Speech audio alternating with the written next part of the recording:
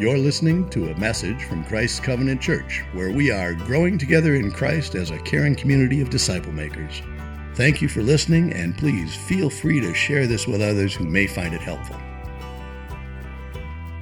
What would you say are some of the most desperate prayers you've ever prayed? The most desperate prayers you've ever prayed. For some of you, you are answering that question in your mind with very recent events.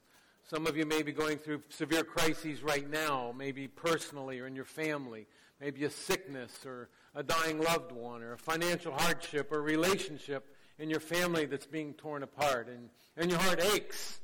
For some of you, it might be a more distant memory, but you can recall those desperate prayers when if it were so dominating, that concern in your heart was so dominant that it's like you pushed back everything else from your mind, everything else off of your heart, and with that issue on your heart in such a focused, singular way, it's as if you stormed into the throne room of God and began to plead your case. Lord, have mercy. Please, Lord, have mercy. Do you remember desperate prayers like that? We're going to meet a man today who knew that experience. A desperate dad. Join me in your copy of the Bible, please. John chapter 4. John chapter 4, and today we're going to look at verses 43 through 54. John, the Gospel of John, chapter 4, beginning at verse 43. Last Sunday, Pastor Nate served us well by leading us through that story found in Luke chapter 4, verses 1 through 42, of Jesus' encounter with this Samaritan woman at the well of Sychar. Thank you, Pastor Nate, for leading us through that passage. And I was here last Sunday, and I recognize the fact that many of you were not. It was Thanksgiving weekend, and a lot of you were gone. Anytime you miss a Sunday here at CCC, you can get on the church's website and download sermons for free. So I'd encourage you to get caught up with the rest of us and listen to Pastor Nate's sermon last Sunday about Jesus and the woman of the well at Sychar. Verse 43 of John 4 says, after the 2 days he departed for Galilee. Now, especially since a lot of us were gone last week, let me do this with us. Let me back up one paragraph. Let me back up to chapter 4, verse 39, and read that paragraph so we can kind of get a running start into our passage today. Follow along in your copy. Chapter 4, verse 39, the Word of God says, many Samaritans from that town believed in him because of the woman's testimony. He told me all that I ever did. So when the Samaritans came to him, they asked him to stay with them, and he stayed there 2 days. And many more believed because of his word. They said to the woman, it is no longer because of what you said that we believe, for we have heard for ourselves, and we know that this is indeed the Savior of the world. After 2 days, he departed for Galilee. Okay, a real brief geography lesson. Some of you are excited, some of you aren't. Let's look at a map, see what's going on. Most of the Jews in Jesus' day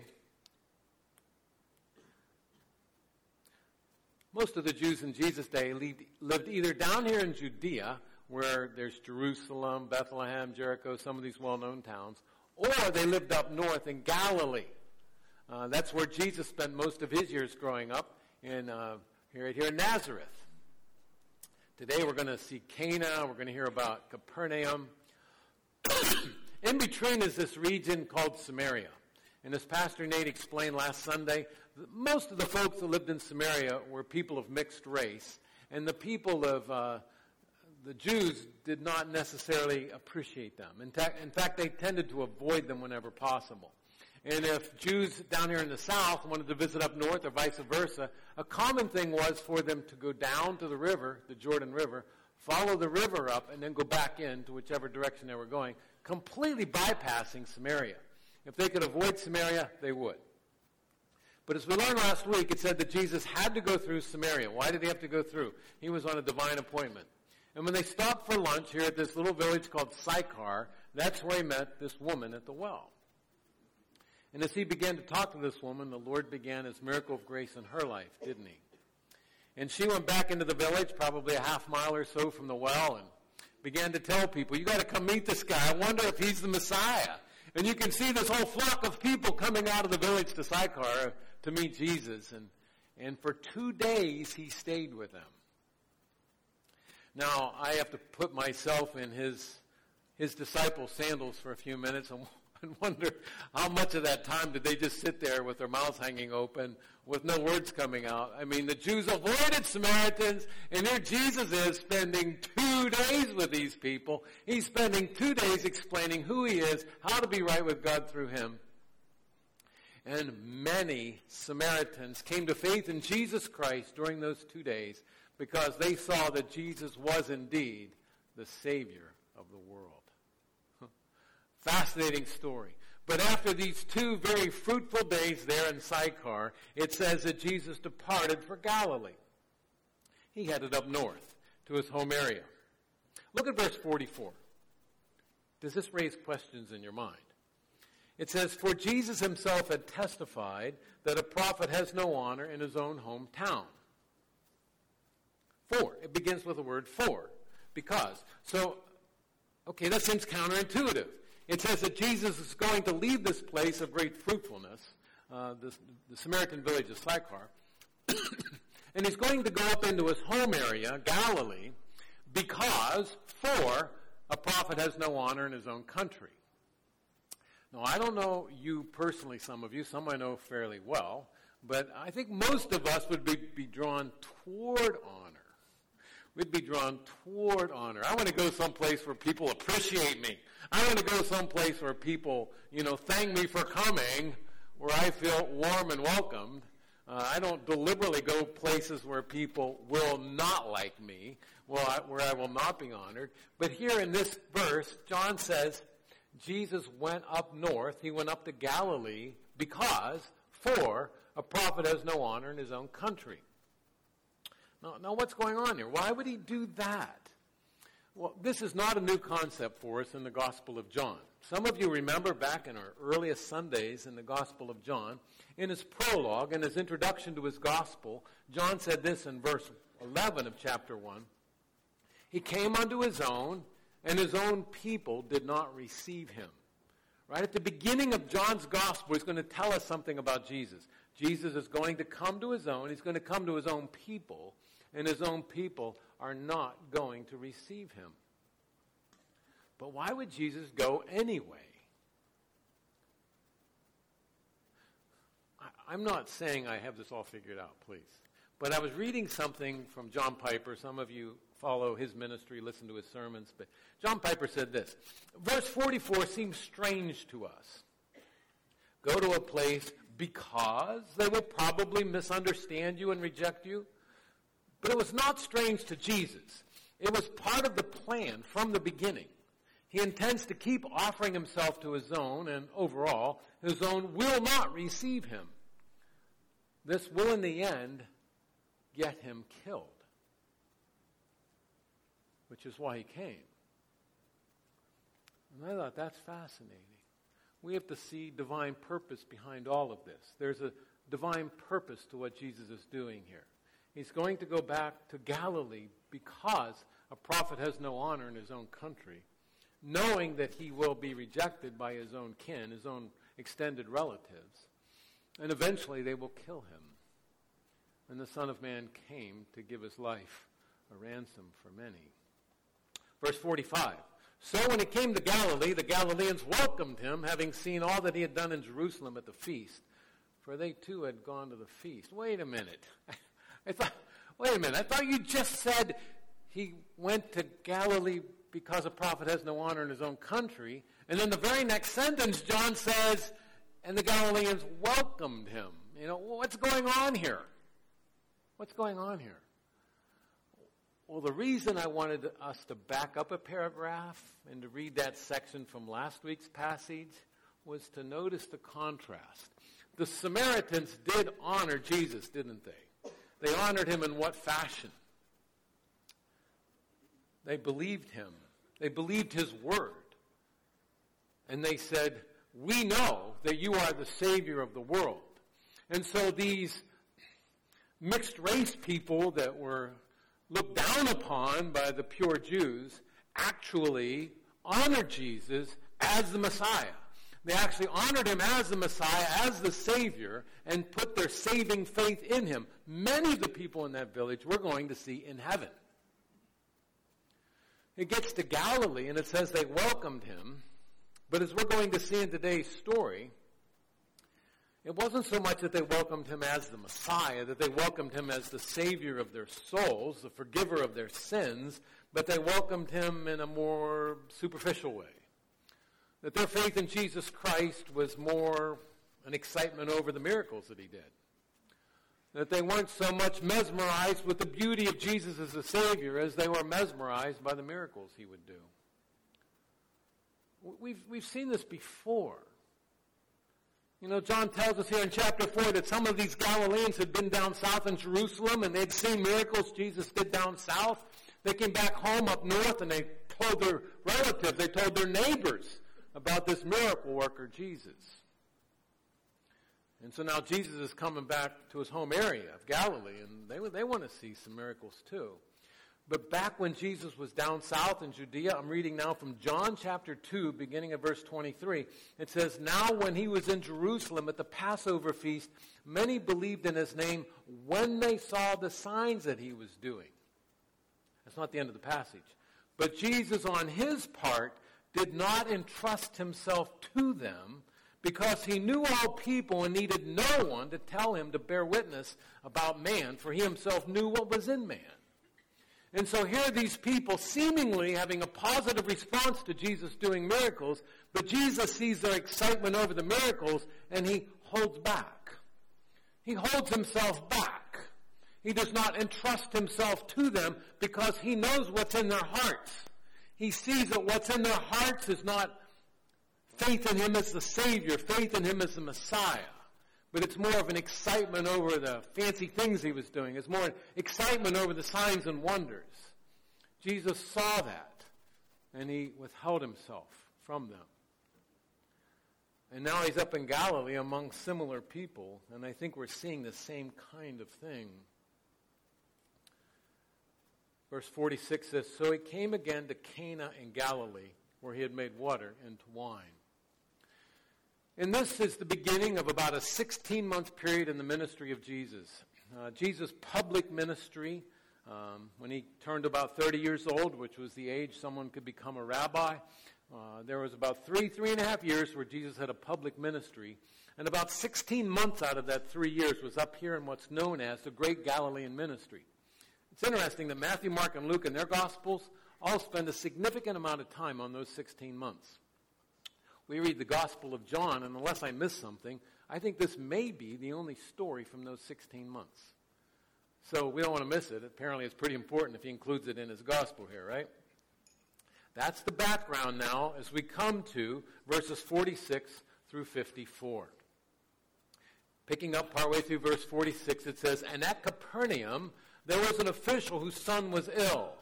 When this man heard that Jesus had come from Judea to Galilee, he went to him and asked him to come down and heal his son, for he was at the point of death. So Capernaum, they're on the north side of the lake, Cana, 20 miles or so over the Galilean hills to the northwest. And in Capernaum was this official. And the word John uses there has the idea of a royal official, probably some official in the court of Herod Antipas. Herod Antipas, we would probably call him more like a governor, but he was referred to as a king back then. He would have ruled over about a fourth of Palestine, and this guy probably was in his service in some way. He was an official. He might have been a Jew, he might have been a Gentile, we don't know, but he was a man of influence, a man of power, and most likely a man of wealth. But this man was desperate. He had a son, and his son was sick to the point of death. Now, I'm reading between the lines here, but I have to imagine that if this man, this royal official, had money, had influence, had power, that he probably had done everything he could to get his son well. He probably used his influence to compel the best doctors in the region to come and help. He probably used whatever money was necessary to get medical help for his son. And yet, like some of you have experienced, those dreaded words from the physician who says, "I'm sorry, there's nothing else we can do. There's nothing else we can do." And this desperate dad had apparently heard those ugly words. "I'm sorry, there's nothing we can do. Your son's dying." And while this dad's in that heartache, he hears friends and neighbors who have come back from Judea, and they're telling stories of this miracle worker, this Jesus who grew up not far away in Nazareth. And he thinks, well, I need a miracle. I need a miracle. You know, he was a man of influence. He could have sent one of his servants, but he didn't. He could have sent his wife, but he didn't. This dad went himself. And I picture this desperate dad, this desperate royal dad, probably dressed well, heading over those Galilean hills, heading for Canaan. He finds Jesus, and he says, "You got to come. You got to come down to Capernaum. My son's dying. My son's dying. You have to come. Come down to Capernaum and heal my son. He's at death's door." Now, this man had never had a personal encounter with Jesus Christ. He was going on secondhand information, whereas other people had told him about Jesus. You know, maybe some of you are like that. I wouldn't be surprised if some of you here in this room have never had a personal encounter with Jesus Christ. You've heard other people talking about Jesus, maybe your parents, maybe your grandparents, maybe a Sunday school teacher, maybe one of your pastors, maybe a friend. And your friends, your family members have spoken of Jesus with such conviction and such passion that it has stirred your curiosity. And even though you have yet to have a personal saving encounter with Jesus Christ, you're going on what other people have said. And you said they seem convinced. They seem in love with Jesus Christ. They seem captured by him. And your curiosity is aroused. And there's this spark of hope in your heart. You know what? I don't believe this official came to Jesus as a saved man. In fact, I don't believe he was saved till later. But this man did the right thing. He did the right thing in coming to Jesus, even though he only had this little flicker of faith. He had this little flicker of faith based on what he'd heard from other people about Jesus, but it was the right thing to do to come to Jesus.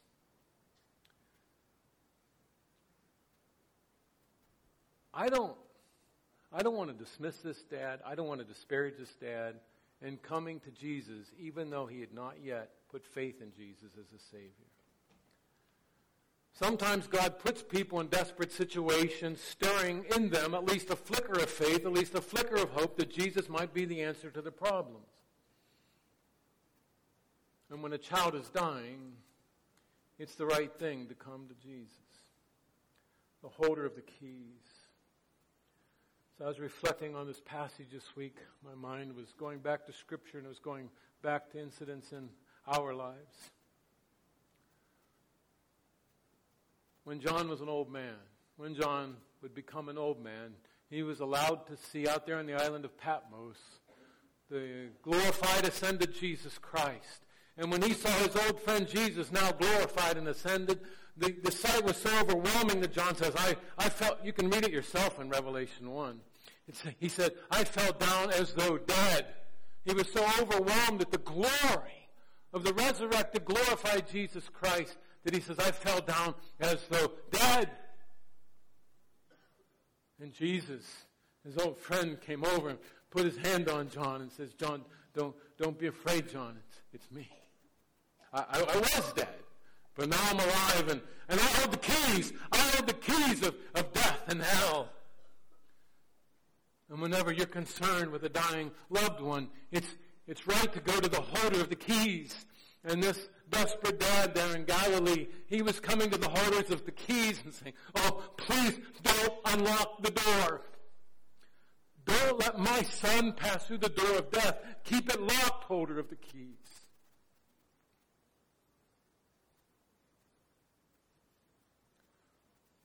don't often sit at my desk and weep as I prepare sermons, but this was an unusual week. There were lots of tears at my desk because I could not read the story and not relive an encounter that Gladian and I went through 32 years ago.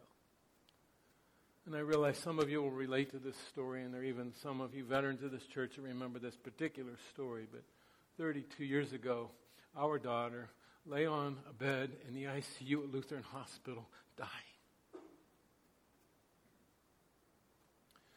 And the doctors gave her a 10% chance of living. This was our baby. This was our youngest. She was a year old. And she lay in that hospital bed, unmoving, high fever, dying. And we sat by her bed, and we poured our hearts out to the holder of the keys. Spare her life, Lord, please. Spare our daughter's life. 10 days later, Laura was dismissed from the hospital. And the unbelieving physician that signed her out looked at me and said, I guess we have a miracle baby here.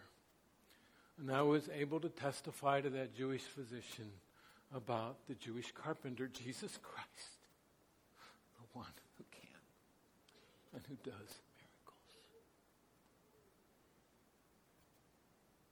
Even when our faith is small, even when it's flickering, it's right to come to Jesus. And this man did, even with his flicker of faith. Do we want to stay there, though? How did Jesus respond to this man? How did Jesus respond to this man who came to him in such desperation? Look at Jesus' response, verse 48. Jesus said to him, unless you see signs and wonders, you will not believe. That catch you off guard? We know Jesus to be compassionate. And this guy just said, please come down to Capernaum, my son's dying. And Jesus says, unless you see signs and wonders, you won't believe. It helps to recognize the fact that Jesus uses the word you plural. In our proper English, we don't have a you plural, but we have y'all and yous guys and yuns. He's saying you people. And he's looking at this man, this desperate dad from Capernaum, but he's talking to the crowd that's listening. And there would have been a large crowd listening to all this. I mean, this would have been quite a scene. This royal official falling at the knees of the carpenter turned preacher, begging him for the life of his son. And Jesus looks at this man, but he's addressing the crowd, and he says, unless you see signs and wonders, you simply will not believe. He's lamenting the fact that these people, by and large, were not putting their faith in him for who he is, the Savior of the world, the Messiah, but merely in the signs and wonders he could do. They repeatedly wanted Jesus to prove himself. My friends, I'm going to say something that might sound a bit bold, but Jesus is bold here too, isn't he? People whose faith is dependent upon signs and wonders are always looking for the next miracle to sustain their superficial faith. And if they don't get what they're looking for, they'll often quickly drift away, expressing disappointment, disillusionment with Jesus. And even if he does answer their prayer and do some miracle, saving the life of someone they love or fixing their financial problems or healing a broken relationship, once their problem is fixed, it's like they put him back on the shelf until they need him again. And it's not so much that they love Jesus as they use Jesus. And Jesus is looking at this Galilean crowd and saying, you're just sign seekers, you're wonder worshipers, you're lovers of my power, not my person. You're not coming to me saying, I have a sin problem. You're coming to me saying, I have a sickness problem, I have a financial problem, I have this kind of problem, please fix it. But you're not coming to me saying, my biggest problem is I need to be right with God and I'm a sinner. Save me, change me, make me yours. They were all caught up in the signs, and they missed the one the signs were pointing to. Let me ask you, what's a sign for? What's the purpose of a sign? Well, let me make up a story. let's pretend that you and a friend decide to go on a trek, a hike, out in one of these humongous national parks out in the Rocky Mountains. And you get lost. And for 2 or 3 days you wander around and you're getting hungry and thirsty and tired and scared and you think you're going to die. And then you come across a sign. And the sign simply says, Ranger Station, and an arrow pointing up the hill. And you say to your friend, look, a sign! And your friend says, yeah, look at that. That lettering is perfect. The color on that sign is just so engaging. There's not a speck of rust on that sign. Now that's a sign. And you'd look at your friend like, you've been out here too long. You've lost your marbles. I mean, what's a sign for? A sign is supposed to point to something. In this case, it would point to safety. Ranger Station. Well, Jesus did signs and wonders, and they were good. But the signs and wonders were not an end in of themselves. Well, they might have had benefits, but they weren't an end in and of themselves. Even with their benefits, the signs and wonders were to point to the one doing them. They were to point to Jesus Christ as the Savior of the world. They were to point to Jesus Christ as God come in the flesh. And a lot of these Galileans were mesmerized with the sign, and they missed the one that the sign was pointing to. So Jesus says that to this man and to these people. John would later write in John 20:31, but these are written so that you may believe that Jesus is the Christ, the Son of God, and but by believing in him you may have life in his name. But the Galilean crowd was missing that. So now how is this desperate dad going to respond to what Jesus just said? Look at verse 49. The official said to him, Sir, come down before my child dies. He's not backing off, is he? He's sticking to that song, come down before my child dies. So what's Jesus going to do? Is he going to immediately leave saying, well, let's get going then. Let's get down there to Capernaum. No, he doesn't, does he? Look at verse 50. He says, go, your son will live. Now, even though Jesus rebuked or lamented the fact that the faith was so limited, so narrow, even this desperate dad had a very limited faith. He thought Jesus had to physically come down to Capernaum.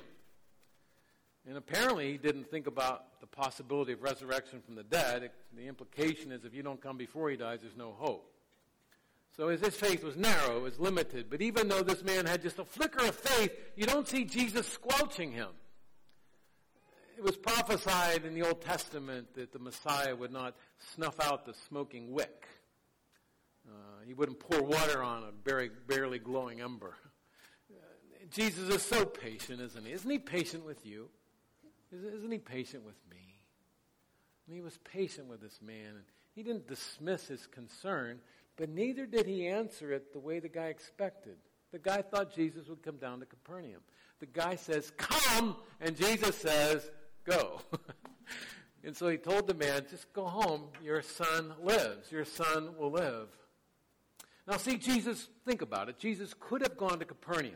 Jesus sometimes did that. Was it Jairus who had the sick servant? Jesus went to the house. There were times Jesus would go places. The girl that died, Jesus raised her from the dead. There were times Jesus would physically go places. But in this case, he didn't. Now, why didn't he actually go down to Capernaum? Why did he heal this boy from a distance? I think he wanted this man's faith to grow. He wanted the man to believe his word and not merely what he saw. In fact, it says the man believed the word of God. Look at verse 50b. The man believed the word that Jesus spoke to him. The author of Hebrews, at the beginning of chapter 11, that great faith chapter, said, now faith is the assurance of things hoped for, the conviction of things not seen. And right here in the Gospel of John, John would later write in chapter 20, verse 29, blessed are those who have not seen and have yet believed. Jesus wanted this man to move up the rung on the ladder. If you picture faith being like a ladder, he was standing on the bottom rung.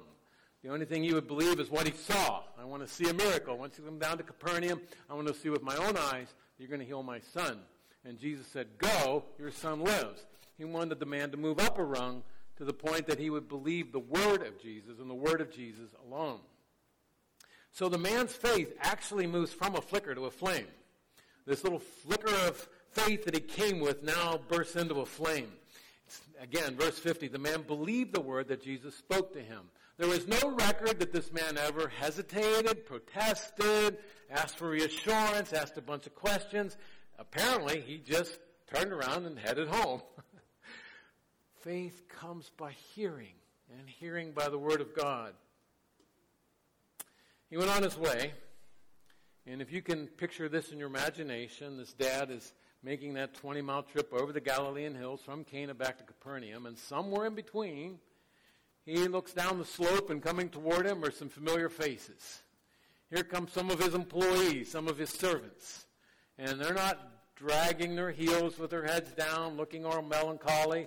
There's a certain joy in their step and smiles on their faces, and they're coming toward him. You know, they see the boss coming, and they pick up the pace, and they're smiling, and he sees them, and he smiles, and he hurries toward them, and they probably shout it out from some distance, hey, boss, your son lives! And John doesn't tell us this, but I wouldn't be surprised if the dad shouted back, I know! Jesus told me so. He believed the word of Jesus. This man's faith was now on the bare word of God.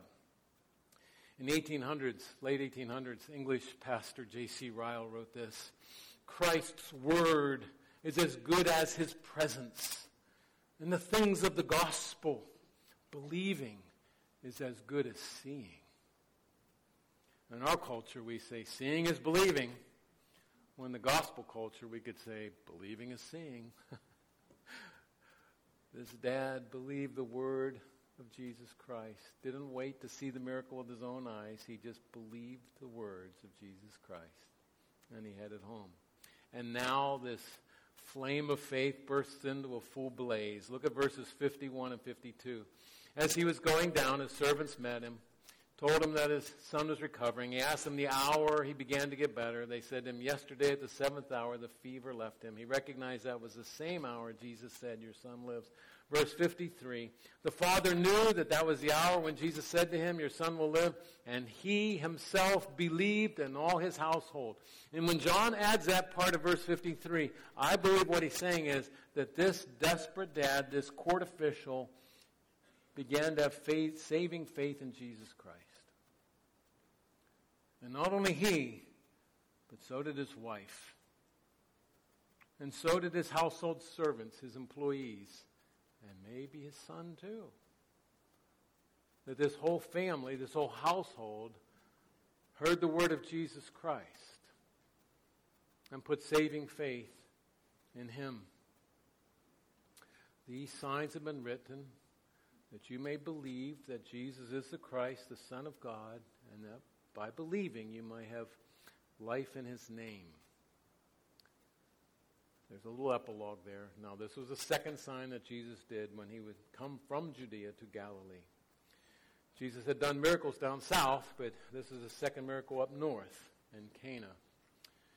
And looking for comparisons, I think, why did John include these as bookends? I think one reason may be that both miracles ended up with people believing the word of Jesus. It says that in the water to wine miracle, they believed the word of Jesus. And in this miracle, they believed the word of Jesus. So what are the takeaways? I mean, this is a fascinating story, but what are the takeaways? What are you going to take home with you on this? Let me just, again, commend this man in his flickering faith. If you say, I only have a flicker of faith, my faith is so small. When you're in crisis, it's okay to come to Jesus. I still think that's the right thing to do. And sometimes we're talking to coworkers or relatives or classmates or neighbors who aren't even believers yet. And they're going through a crisis. What do you do with that? When you're talking to some friend, acquaintance, coworker, relative, and they're talking about some crisis they're in, what do you do with that as a believer? Can I encourage you to take your friend, take your coworker, take your relative to Jesus? You know, so often in those situations we'll show some Christian compassion, and then maybe we'll say something like, I'll be praying for you. That's good. Can I encourage you to go another step? Whenever your friend, relative, whoever it is, comes to you with a crisis, instead of merely saying, I'll pray for you, why don't you say, why don't we go talk to Jesus about that right now? And you pray with your friend. You pray with your coworker, your classmate. You show them that Jesus is the right person to go to. You take them to Jesus. And they hear you praying to your Savior, asking for mercy. But you don't want to leave people with a mere flicker of faith. You want them to put saving faith in him. You want people to take Jesus at his word and not be dependent on seeing signs and wonders. We want faith to grow. So let me ask you one more question before we head out today, and that is this. How does faith grow? How does your faith grow? If you're here today and saying, my faith isn't that strong, I find myself struggling to trust Jesus.